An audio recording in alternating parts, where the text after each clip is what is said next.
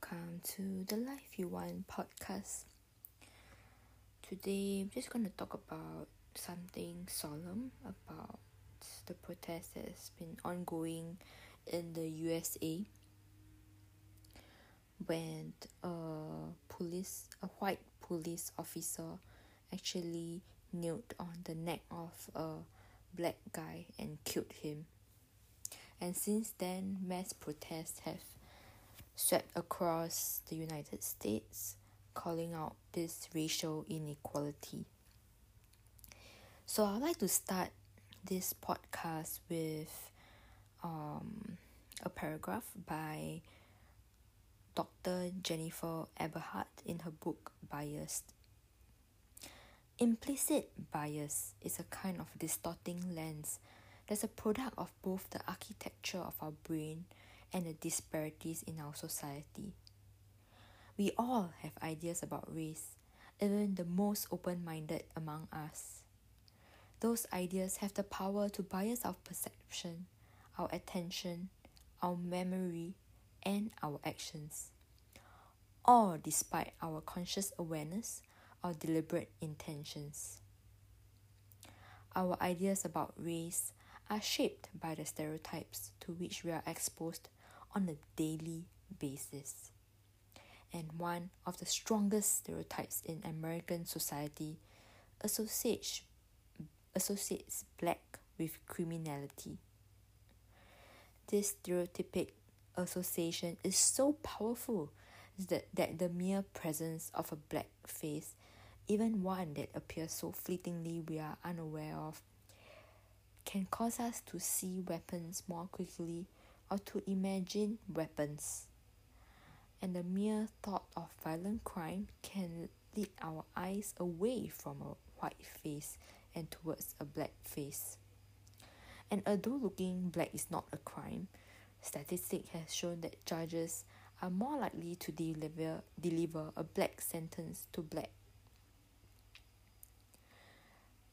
And this has led to racial disparities in everything, from school suspensions to corporate leadership.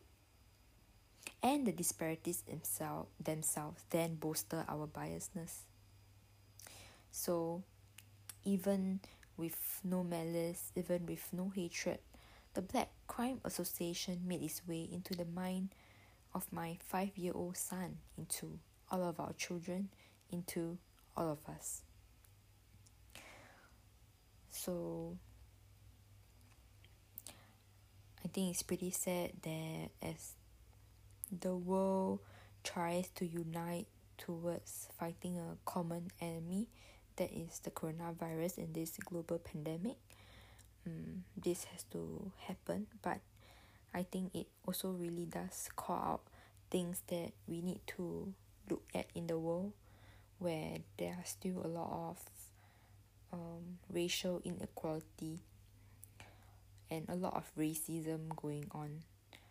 It's not only towards the blacks, but even after the outbreak of the coronavirus, all the Chinese were also being victims of such racism.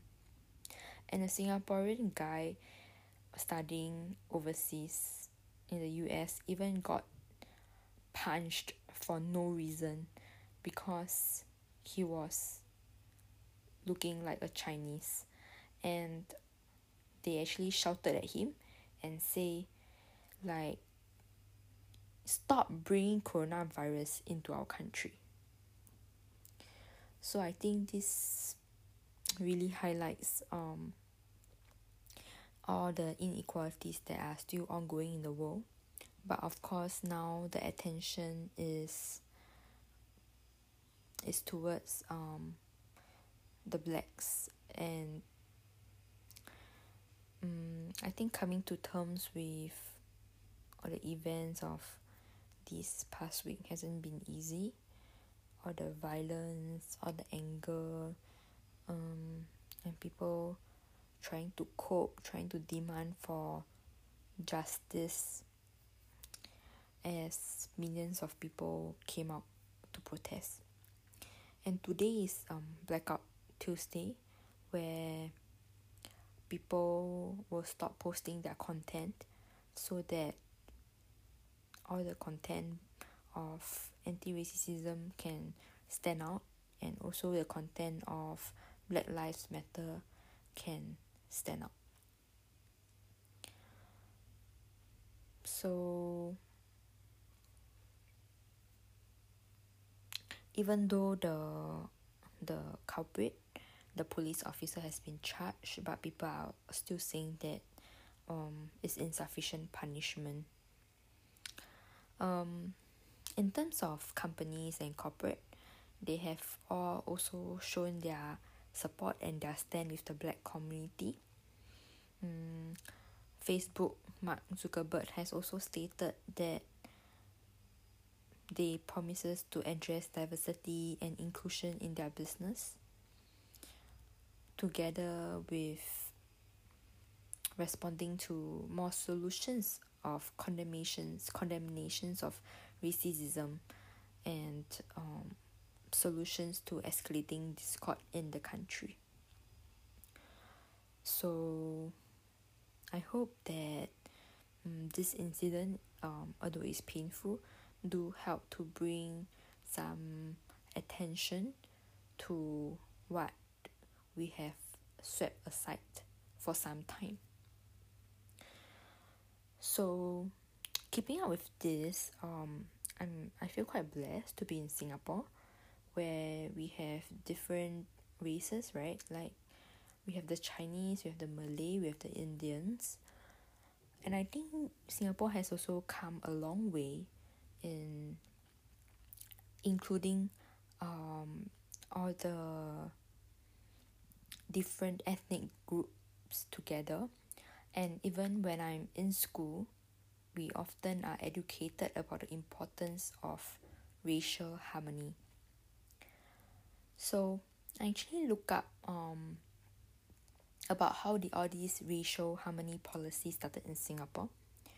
So in 1964, there was a series of communal race-based civil disturbance between the Malays and the Chinese in Singapore, following its merger with Malaysia in 1963. And it was considered to be the worst and most prolonged in Singapore's post-war history. So all this information are taken from Wikipedia. So this term is actually used to refer specifically to two riots in July 1964 as well as September 1964, in which 454 people suffered severe injuries and 23 people died. People protested in various districts in Singapore, and they rioted, and this resulted in island-wide curfew being established, and it also indirectly led to Singapore's expulsion from the Federation of Malaysia and led to the independence of Singapore the following year. After that, there was an annual commemoration of Racial Harmony Day on 21st July to mark the day of the July riots. And what happened in the riot of July 1964 was that it actually occurred during the procession to celebrate Maulid, the birthday of the Muslim prophet Muhammad, and 25,000 majority Muslim Malay people had gathered at the Padang. And aside from the recital of some prayers and engagement, there were speeches made by organizers that instigated the racial tensions. And so during the procession, clashes then occurred between the Malays and the Chinese, which led to riots spreading to other areas.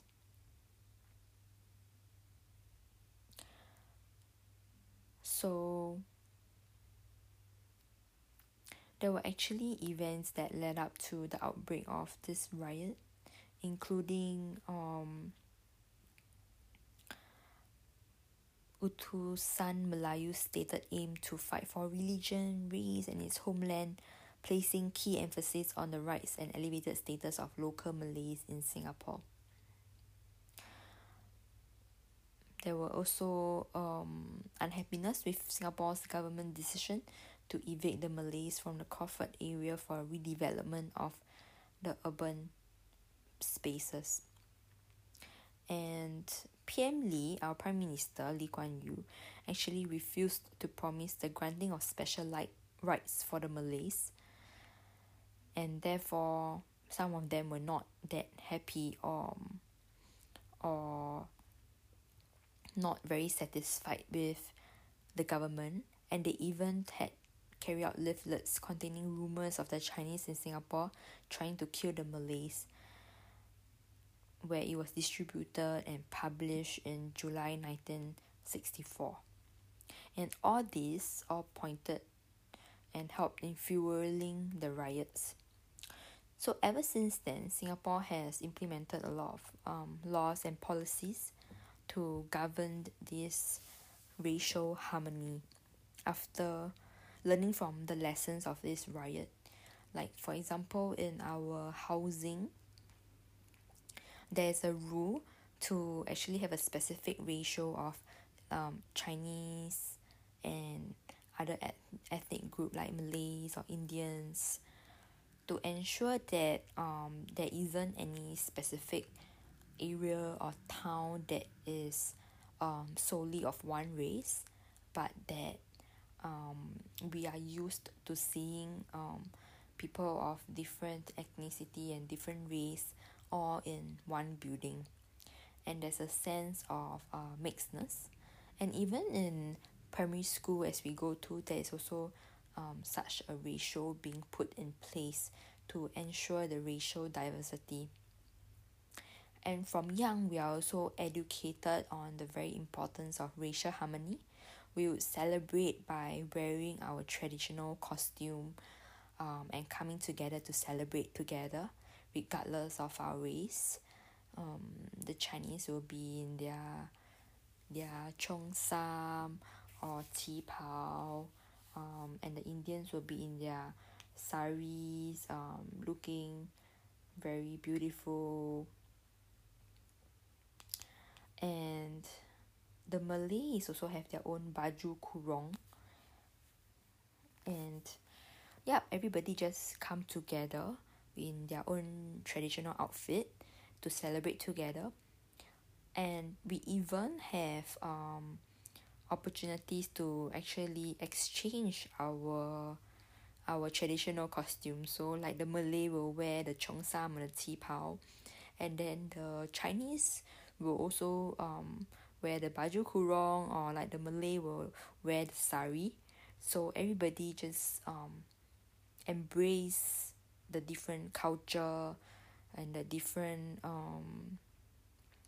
nationalities of not nationalities, the different races and the different culture and the different religion that each race do follow.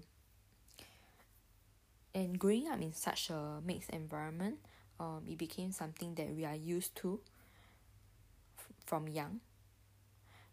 So I think that a lot more can be done to address the racial inequality overseas as well, if there were more attention and more efforts being put in place.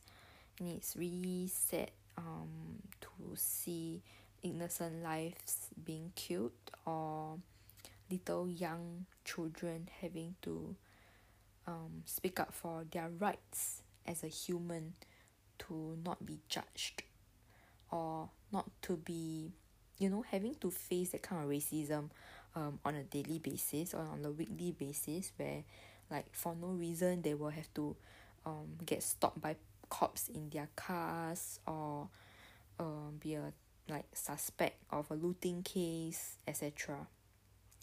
So even though this Black Lives Matter hashtag and movement has started many years back, I do hope that there is a form of better actions that can be